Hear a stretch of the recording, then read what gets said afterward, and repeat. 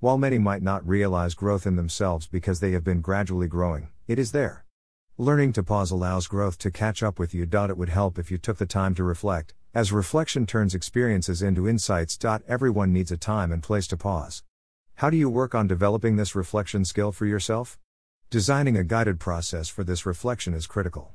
Pausing with intention expands and enriches thinking. When you pause, please take the time to think about what you can do to gain that understanding through investigating, incubating, illuminating, or illustrating what you learn for yourself or others. What are you learning and growing from in your reflection time? This is the way to self-awareness. Sometimes the distractions or pressures of commitments to the world around you might prohibit you from doing this by yourself.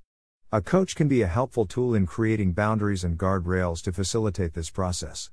If that interests you, reach out to me at cpfcoaching.com.